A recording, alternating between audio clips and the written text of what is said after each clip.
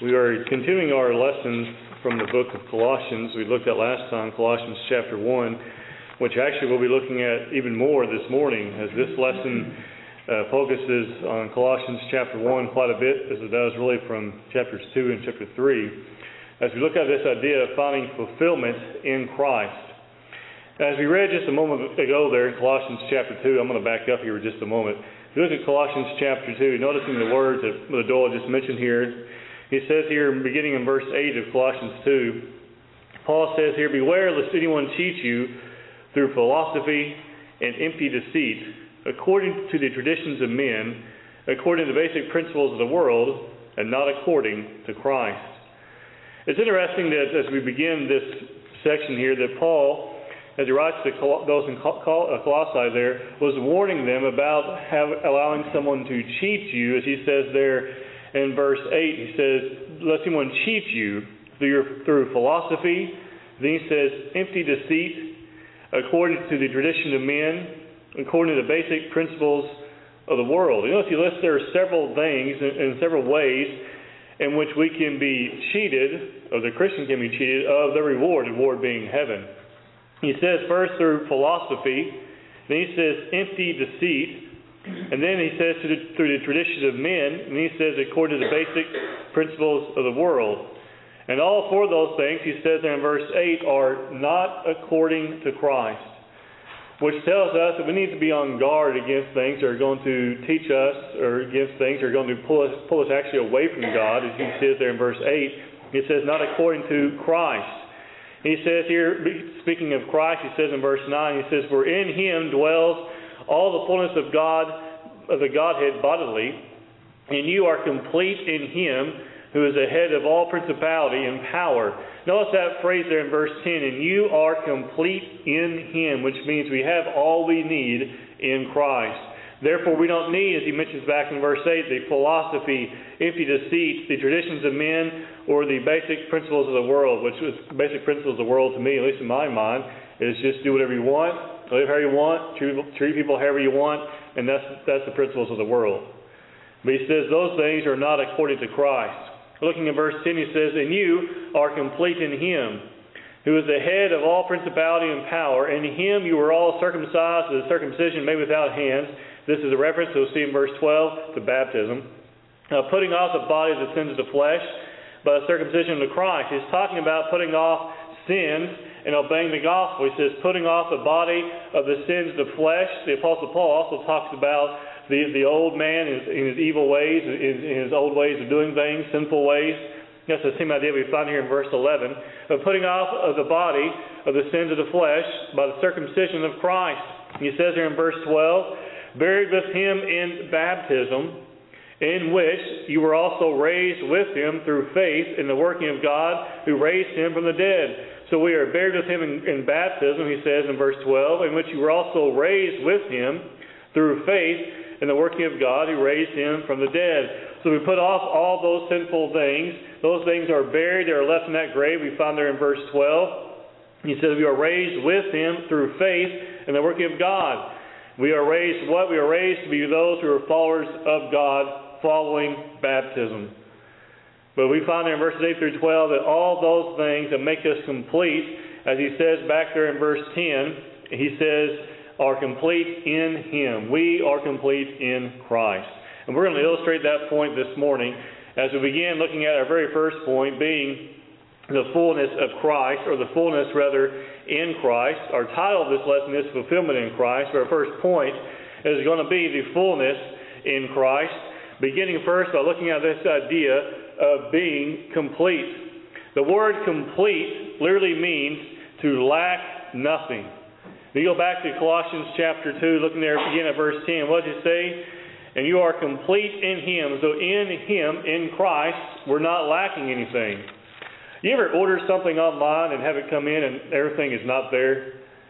That's to me one of the most annoying things there is. And you may think that's small, and yes it is, but it is highly annoying, isn't it? It's disappointing because you're expecting something to come complete with all its parts, with all its screw and bolts and all those types of things, and it's not there.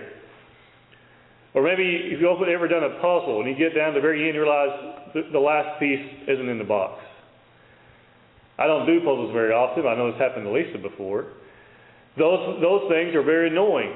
They don't happen often. They do happen, right?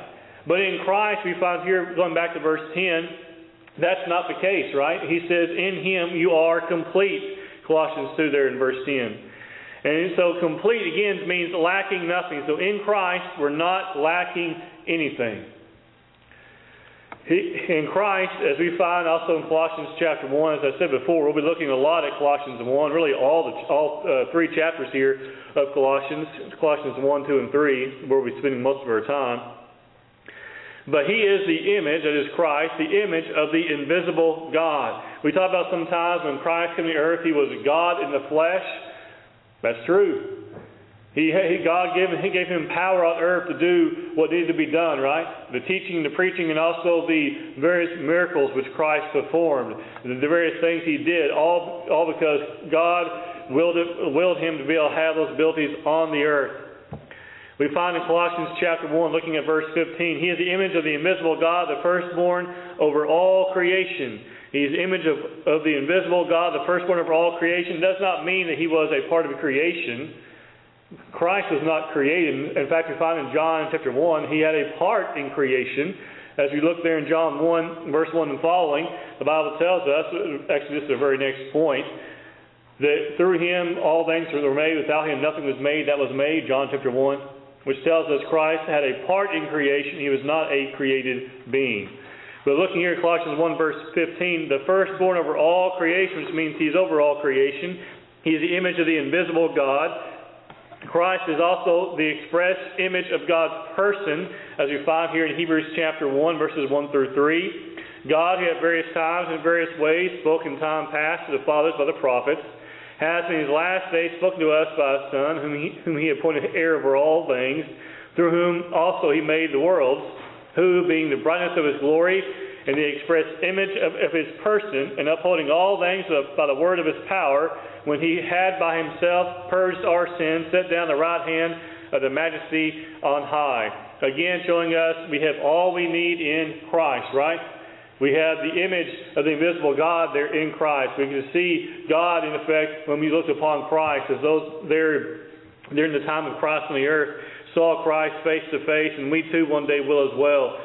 We find there in verse 3, He says, who being the brightness of His glory and the express image of His person, is a reference there to God, and upholding all things with the power, or by the word of His power, when He had by Himself purged our sins. And that's a reference to Him dying on the cross. Set down at the right hand of the Majesty on high, which tells us that Christ came to the earth, as you saw there in verse 2, has in His last days spoken to us by His Son, right? Whom He appointed heir over all things, which means Christ is over all things. Through whom He also made the worlds. John chapter 1 tells us Christ helped create all things, right? Verse 3, who being the brightness of His glory and the express image of His person, He's literally God in the flesh. And upholding all things with the word of His power, when He had by Himself purged our sins, died on the cross, set down the right hand of the Majesty on high, in reference to Christ after His death, His death, His burial, His resurrection, right? And then what? His ascension to be with Christ, or be with God rather, on the right hand. We find there in Acts chapter 1, Christ ascending up to be with God. The Bible tells us the disciples literally looked up as Christ ascended into heaven. And that's a reference to that there at the end of verse 3. Again, all these things we're going to look at this morning is showing how Christ provides fulfillment in all we need in Him. He is the image of God. We also know He took part in creation. John chapter 1, looking at verse 3, the Bible says, all things were made through Him. Without Him nothing was made that was made. If it exists, it's because Christ had a part in creation. The Bible tells us Christ had that part. We also find, as we saw a moment ago, that by Christ, Almighty God made the worlds. Hebrews chapter 1, verse 2, through whom also He made the worlds. We think about our worlds today. We know Earth. We understand that. We also think about our galaxy. We think about space and all those things. We keep discovering. All we're doing is discovering more and more of God's creation. We're finding how much God truly created in those 6 days back in Genesis. Through Him He made He made the worlds, they're plural. We also know that God also, the worlds can be a reference to the heavens, as we talk about the sky, and the universe, and all those things we find around us still today. He is the sustainer, as we find in Colossians chapter 1, verse 17. The word sustainer literally means the word consist, we find here in verse 17, literally means he held together. Held together. He is before all things, and in Him all things consist. In Him all things are held together. We think about the world around us today. We do a very good job of messing things up. They're talking about environmental things or such as that. I don't get into all that, but we know we do a very good job of hindering things and messing up the cycle and the creation that God has made for us. But we find here in verse 17, those things are going to continue on. They're going to continue to exist and to be a part of the world because they, as we find here in verse 17, it's not through us, but it's through Him. And in Him all things consist or held together. He upholds all things by His powerful word. We also find there in Hebrews 1 and verse 3, the Bible tells us there, who being the brightness of His glory and the express image of His person, upholding all things by the word of His power. When does the world finally come to an end? The Bible tells us when Christ descends for the judgment day. Peter tells us it's on that day that the earth will be destroyed and all the elements therein, but not until that day. Doesn't mean we should go out and try to just have no concern about our planet, but we also realize it's going to endure until Christ returns. We also realize that Christ, as we find here, is the head of the church. He is the head of the church. We look at Acts chapter 2. We find the church identifies those saved by the Lord. Looking at Acts 2, verse 47, the Bible says, praising God and having favor with all the people, and the Lord added to the church daily those who were being saved. Who was the one who did the adding? We find in verse 47, it was the Lord. Who were the ones who were being saved? Those who were obeying the gospel. We find there in Acts 2, beginning about verse 5, when Peter begins his sermon. After his sermon, there in verse 37, he literally turned to Peter and asked him, men and brethren, what shall we do? In verse 38, Peter tells them to repent and be baptized for the remission of your sins. And they continue reading. We build up to this point here where we find that 3,000 souls are added to the body of Christ, which is the church that day. In verse 47, we find who was it who did the adding. The Bible says, and the Lord added to the church daily those who were being saved. Those being saved were those who obeyed the gospel. The Lord added them. That if the Lord adds them, does that mean we are dependent upon someone else saying, yes, you can be a part of this congregation? No. The Lord is the one who adds us, not mankind. We are added to the church by the Lord when we obey the gospel. Therefore, we're not dependent upon mankind to say that, okay, now you can join us.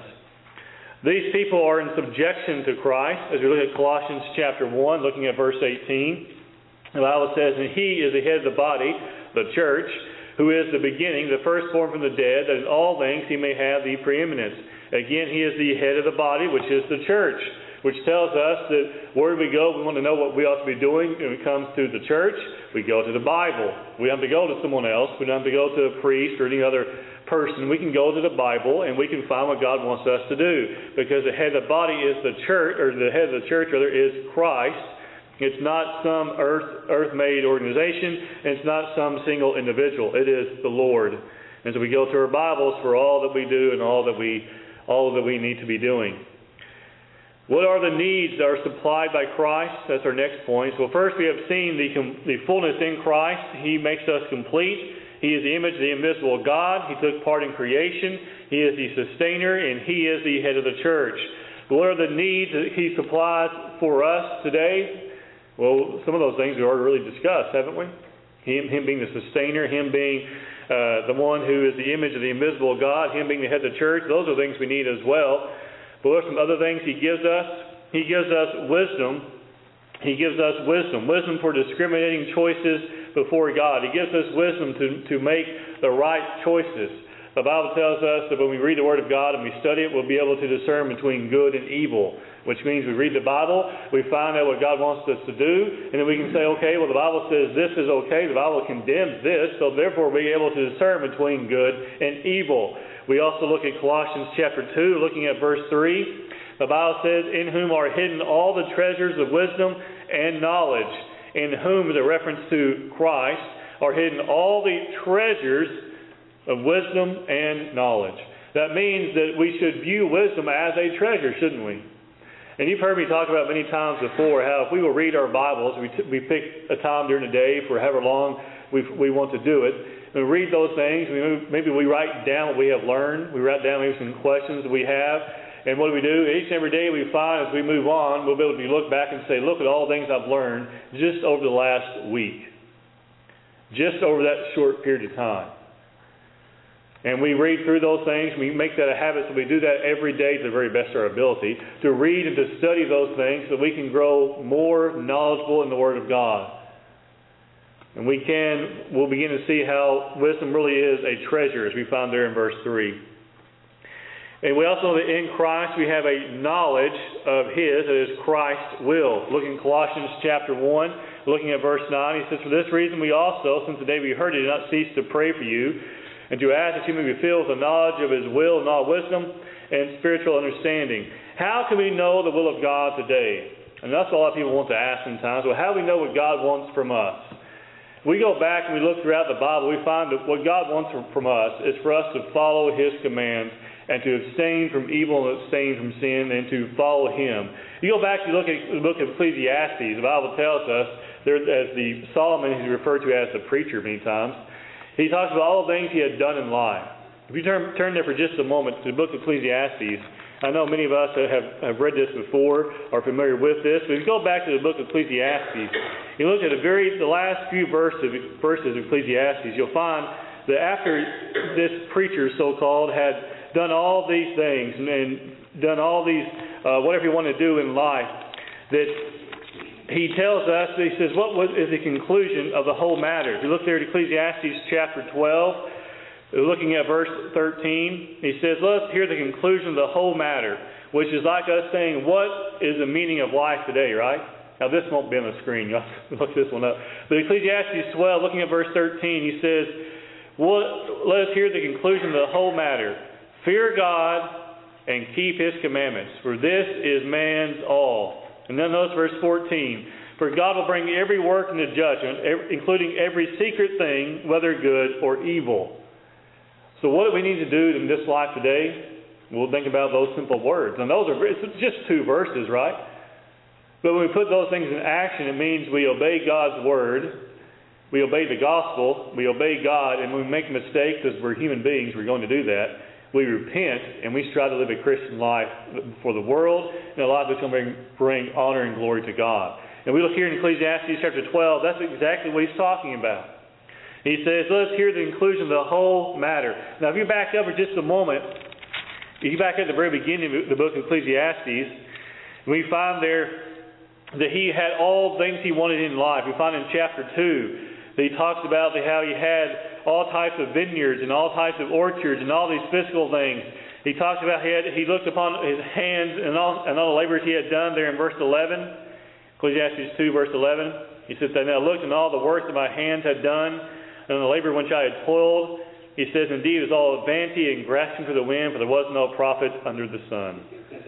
Saying all those things I've worked and labored for, he says, they didn't bring him true and lasting happiness. And so after he has done all those things and talks more about those types of things, he ends the book by saying, fear God and keep His commandments. Ecclesiastes 12, verses 13 and 14. And we find here in Colossians 1, verse 9, that same idea, that you may be filled with the knowledge of His will and all wisdom and spiritual understanding. His will is that we obey God, obey Christ's word, and that we continue to do so. The idea of obedience and faithfulness is a continual action. We continue to obey, we continue to be faithful. And we make mistakes, we repent of those things before God. Looking at Colossians chapter 3, looking at verse 16, he says, let the word of Christ dwell in you richly in all wisdom, teaching and admonishing one another in psalms and hymns and spiritual songs, singing with grace in your hearts to the Lord. Now notice verse 16, let the word of Christ dwell in you richly in all wisdom. Let the word of Christ dwell in us. Well, it's not physically going to get into our hearts and dwell there, but we can read the Word of God and study upon it enough that it becomes just a part of who we are. It's a part of who we are and what we do. In that way, it dwells within us. So that's one way in which Christ gives us wisdom. We also notice in Colossians chapter 1, looking at verse 19, this knowledge produces wisdom and spiritual understanding. He says, for it pleased the Father that in him all the fullness should dwell, Colossians 1, verse 19. Now, we think about all the things that God has given us. He says, if it pleased the Father that in him all the fullness should dwell, Colossians 1, verse 19. Now, we think about the wisdom that God has given us through Christ. He has given us the wisdom to know what is right and what is wrong through the written word that Christ has left for us, that the apostles had written down, Colossians, as we find here throughout the book of Colossians. If we continue reading verse 19 and following, I don't think I had that complete verse on there, but look at verse 20, and by him to reconcile all things to himself, whether things on earth or things in heaven, having made peace through the blood of his cross, Colossians 1, 19 and 20. We think about what that means for us. Those verses impart wisdom, Colossians 1, 19 and 20? It's wisdom about about what Christ has done for us, hasn't it? It imparts the wisdom of what Christ has done for us, knowing that we need to put our obedient faith in him so that we too can take a part and be able to take advantage of what Christ has done for us, having made peace through the blood of his cross, there in Colossians 1, 19 and 20. We think about redemption as being another thing which Christ supplies. Redemption from the controlling nature of sin. As we look at Colossians chapter 1 and verse 14. In him we have redemption through his blood, the forgiveness of sins. In him we have redemption. Redemption means we are redeemed. Through who? He says through his blood, that is through Christ's blood. Then he says the forgiveness of sins, which we'll talk about here more in just a moment. The word redemption has its roots in the Old Testament and is based on a word which spoke of the freedom of the Israelites from Egyptian bondage. That same idea. They were redeemed from Egypt. We are redeemed from sin by the blood of Christ. Redemption is with blood, as we find in 1 Peter chapter 1, verses 18 and 19. Knowing that you were not redeemed with corruptible things like silver or gold from your aimless conduct received by the tradition of your fathers, but with the precious blood of Christ as of a lamb without blemish and without spot. Notice there in verse 19, he says basically what? You were not bought back with gold or silver or with money. He says you were bought back or redeemed with what? He says there in verse 19, but with the precious blood of Christ. As of a lamb without blemish and without spot. Christ was without blemish and without spot. He had done no wrong. Yet he paid the price for us. He redeemed us, not with money, but with his own life. We also find that redemption, we're reminded that redemption again is in Christ in Colossians 1 and verse 14. We have redemption through his blood, only through Christ. This brings us to our next point, which is the forgiveness of sins in the very same verse, Colossians 1 verse 14. The forgiveness of sins, that is to be released from the debt owed to God, the debt of God's righteous judgment. We know the Bible tells us the wages of sin is death, but the gift of God is eternal life through Christ Jesus our Lord, right? Look with me, if you will, at Acts chapter 8 verse 39. He says, now when they came up out of the water, the Spirit of the Lord caught Philip away, so the eunuch saw him no more, and he went away rejoicing. This is actually in the wrong section. But if we look at verse 39 and previous to that, what was he doing? He heard the word of God, he obeyed, he was what? He was baptized, and he realized he received the forgiveness of sins. Acts chapter 8, about verse 30 through verse 39. Is Philip and the Ethiopian eunuch, right? What did the Ethiopian eunuch receive? The forgiveness of sins. That's why he went on his way rejoicing, because his sins had been forgiven. Look with me next, if you will, at the idea of peace that comes from Christ. Peace that will guard our hearts. Colossians 3 and verse 15 tells us, and let the peace of God rule in your hearts, to which also you were called in one body, and be thankful. Peace that comes from God. You think about this for a moment. You've had a real bad problem come up in your life, and through a process of time, through whatever it was, means you found to solve it. How did you feel when that problem was resolved? You felt some degree of peace, right? Well, here we find the problem in verse 15 is sin, and the peace that is found there is a result of forgiveness, isn't it? And the peace of God rule in your hearts. God is the one who can provide us with true and lasting peace. The peace that comes from having our sins forgiven and have been redeemed. And that peace will endure within us throughout any difficulty in life. It doesn't mean we're going to be happy every single day. We will always know that at least I am forgiven by God for my sins. At least I have heaven as my home. This may be a tough time, maybe a difficult time for various reasons. But at least I know heaven is waiting for us, and that can be peace. It should be peace for us. Real peace is also not dependent upon what is happening to you. If you go back and look at the book of Acts, chapter 16, Paul will talk about he was beaten numerous times, right? And how he was cast into prison. In Acts chapter 16, remember where they found Paul? The Bible says he was found singing. The jailer could hear him singing, and others could hear him singing. Actually, the Bible says they were listening to him, Paul and Silas singing. They were in prison. Did they sound like they were too worried about things? If you're singing. Now today, if someone was in prison singing, we'd probably say that person's out of their mind. But these Christian men had nothing to fear. They knew that the worst thing that could happen to them if they were to be killed is they would go on one day to eternal reward. They'd go to paradise and then one day to the heavenly home, right? And so for that reason, they were singing in prison. These guys can't do anything. They could take their life. They understood that. I'm sure Paul understood that more than anybody. Aside from Christ, I think Paul probably got more beatings than anyone else. But it didn't stop him. In fact, we know that most of the New Testament that was written by the Apostle Paul, that he wrote from prison himself. It didn't stop him, did it? We also know, as we look at Philippians chapter 4 and verse 6 and 7, notice these words from Paul as he writes to those in Philippi, and he writes to them about peace, and as he's doing so, he's actually in prison. Looking at verse 6 and 7, he says, "Be anxious for nothing, but in everything by prayer and supplication, with thanksgiving, let your requests be made known to God. And the peace of God which surpasses all understanding will guard your hearts and minds through Christ Jesus." He writes about peace, he writes about the importance of prayer, and he does so from prison. We can learn from that example. We can be determined to have peace in our life if we will remember who is the one who's going to guard and rule over us and rule over that peace, and that is Christ, as we find there again in Colossians 3 and verse 15. We also reminded here, sometimes I call this self-esteem, sometimes I call it just a reminder that every person is important. Colossians 3 verse 11. Where there is neither Greek nor Jew, circumcised nor uncircumcised, part of the Old Testament law, barbarian, Scythian, slave nor free, but Christ is all in all. That means Christ wants all mankind to be saved. It doesn't matter who they are, where they're from. We definitely don't care about their skin color.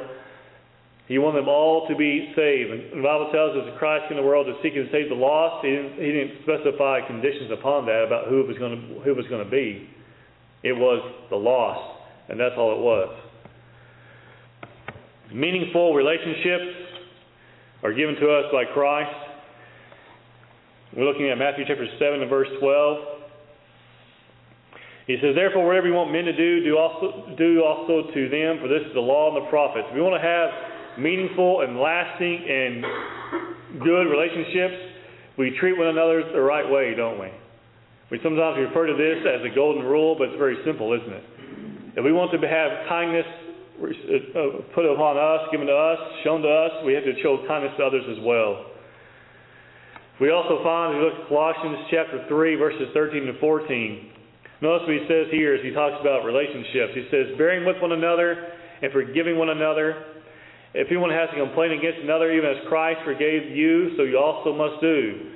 But above all things, put on love, which is a bond of perfection." He talks about love and forgiveness when it comes to relationships, whether we're talking about brethren or any other relationship as well. And our last one for this point is that we need hope, and Christ supplies that hope. Looking at Romans chapter 8, verse 24, "For we were saved in this hope, but hope that is seen is not hope, or why does one still hope for what he sees?" What he's talking about here in verse 24 is putting our hope in physical things of the earth that we see with our eyes. We cannot see heaven yet, but we hope for it. Therefore we hope for what we do not see with our physical eyes, but we know it's there, right? We know, just like we know God is there, we know Christ is there, and we know all the faithful one day will be there. For we were saved in this hope, but hope that is not seen. But hope that is seen, rather, is not hope. For why does one still hope for what he sees? We cannot put our hope in physical things of this earth that's going to deteriorate and rot away. We put our hope in the heaven that waits for those who are faithful to God. Those in Christ have hope, as we find in Colossians 1, verse 5, because of the hope which is laid up for you in heaven, which you heard before in the word of the truth of the gospel. So we're reminded in God's word that what is waiting for us? Heaven. And that's where we put our hope in. Our hope is in the heavenly home. We know that place is waiting for the faithful. We also know that there are certain things we must do to have hope. To have hope, one must be in Christ, as we find in Galatians 3, verse 27. For me, as you were baptized into Christ, to put on Christ. To have hope, Christ must be in us, or in one. To them God willed to make known what are the riches of the glory of this mystery among the Gentiles, which is Christ in you, the hope of glory. When is Christ in us? When we obey the gospel. We put on Christ in baptism. He is what? In us. He dwells within us. We talk about sometimes the Holy Spirit dwelling within us through the written word. But what? Christ dwells in us when we obey the gospel. We saw that back in Galatians 3, verse 27, and we find the same idea here in Colossians 1, verse 27. Christ is in us. And then we must be faithful to Christ. Therefore, our faith is not a one-time action. To the saints and the faithful brethren in Christ who are in Colossae, grace to you and peace from God our Father and the Lord Jesus Christ. To the saints and the faithful brethren. Faithful is an indication of those who are actively being faithful to God. It's a continual action. They obeyed and they're remaining faithful to God. That continual action. Some lessons for us today. True fullness rests in Christ.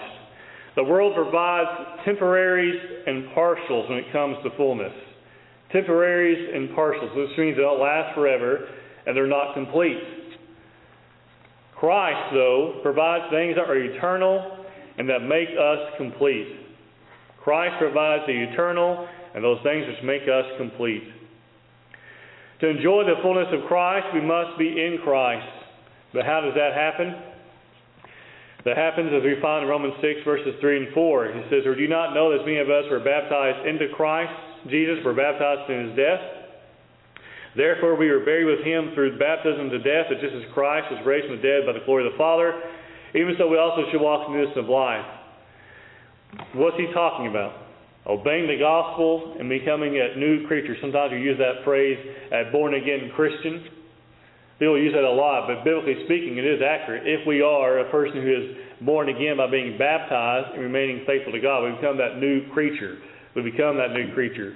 We know that term is used a lot, but not always correctly.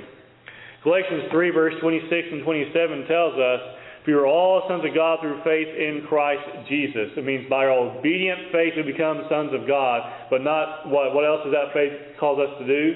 It moves us to be baptized, right? For as many of you are baptized into Christ, to put on Christ. And so until we are baptized into Christ, we have not put on Christ. Therefore we put our obedient faith in God, we obey his word, we are baptized, we put on Christ in baptism, we become that new creature in Christ. Romans chapter 6, verses 3 and 4. We want to be those who do what is necessary to enjoy the fullness that's found in Christ. Those things that Christ provides are too good for us to miss. People are often looking to find fulfillment in life, and Christ is the answer. 1 Corinthians chapter 8 and verse 6 tells us, yet for us there is one God, the Father of whom are all things, and we for him, and one Lord Jesus Christ, through whom we are all things, and through whom we live. He's basically saying there in verse 6 that God and Christ are everything. They are everything that we want, everything that we need. 1 Corinthians 8 and verse 6. Through whom we are all things and through whom we live. We do everything according to God's will. We live for him. Colossians 2 verse 10 mentions here. Colossians 2 verse 10 says, and you are complete in him. Right? We talked about that earlier on. We are complete in Christ. If we want to be complete, though, we have to be in Christ. We have to do what's necessary to be in Christ. Christ fills all in all. We find in Ephesians chapter 1, verses 22 and 23. And He put all things under His feet and gave Him to be head over all things to the church, which is His body, the fullness of Him who fills all in all. When we think about what Christ gives us, those many blessings, He truly gives us all that we need. He fills every need that we want. But we always need to remember there's a difference between need and want. We go back and look at Matthew chapter 6, verse 33, and those previous verses that many people talk about, how we receive first the kingdom of God and His righteousness, and all these things will be added to you. Those things are our needs, not our wants, not our desires, the things we truly need in this life. God will provide for us. As we find here also in Ephesians chapter 1, 22 and 23, that He is the one who fills all in all. He gives us all that we need, and Christ is the head of, we want to be honest, of everything. The church, the Christian, the home, everything. He fills all those needs so that we can have the peace and the forgiveness that brings peace. And as the Apostle Paul talks about, the peace that surpasses understanding, which means the world can't understand the kind of peace the Christian has. But as we read and study, we can understand more about it, can't we? The peace that brings a peace that lasts past a few moments. A peace that lasts longer than a good day. The peace that lasts, that will give us the peace that causes us to have a good night's rest every night, knowing that we have the home of heaven waiting for us because we have obeyed and done what God requires of us. This morning, as you think about these things, we can help you or encourage you in any way. You can come forward now as we stand and sing the song that's been selected.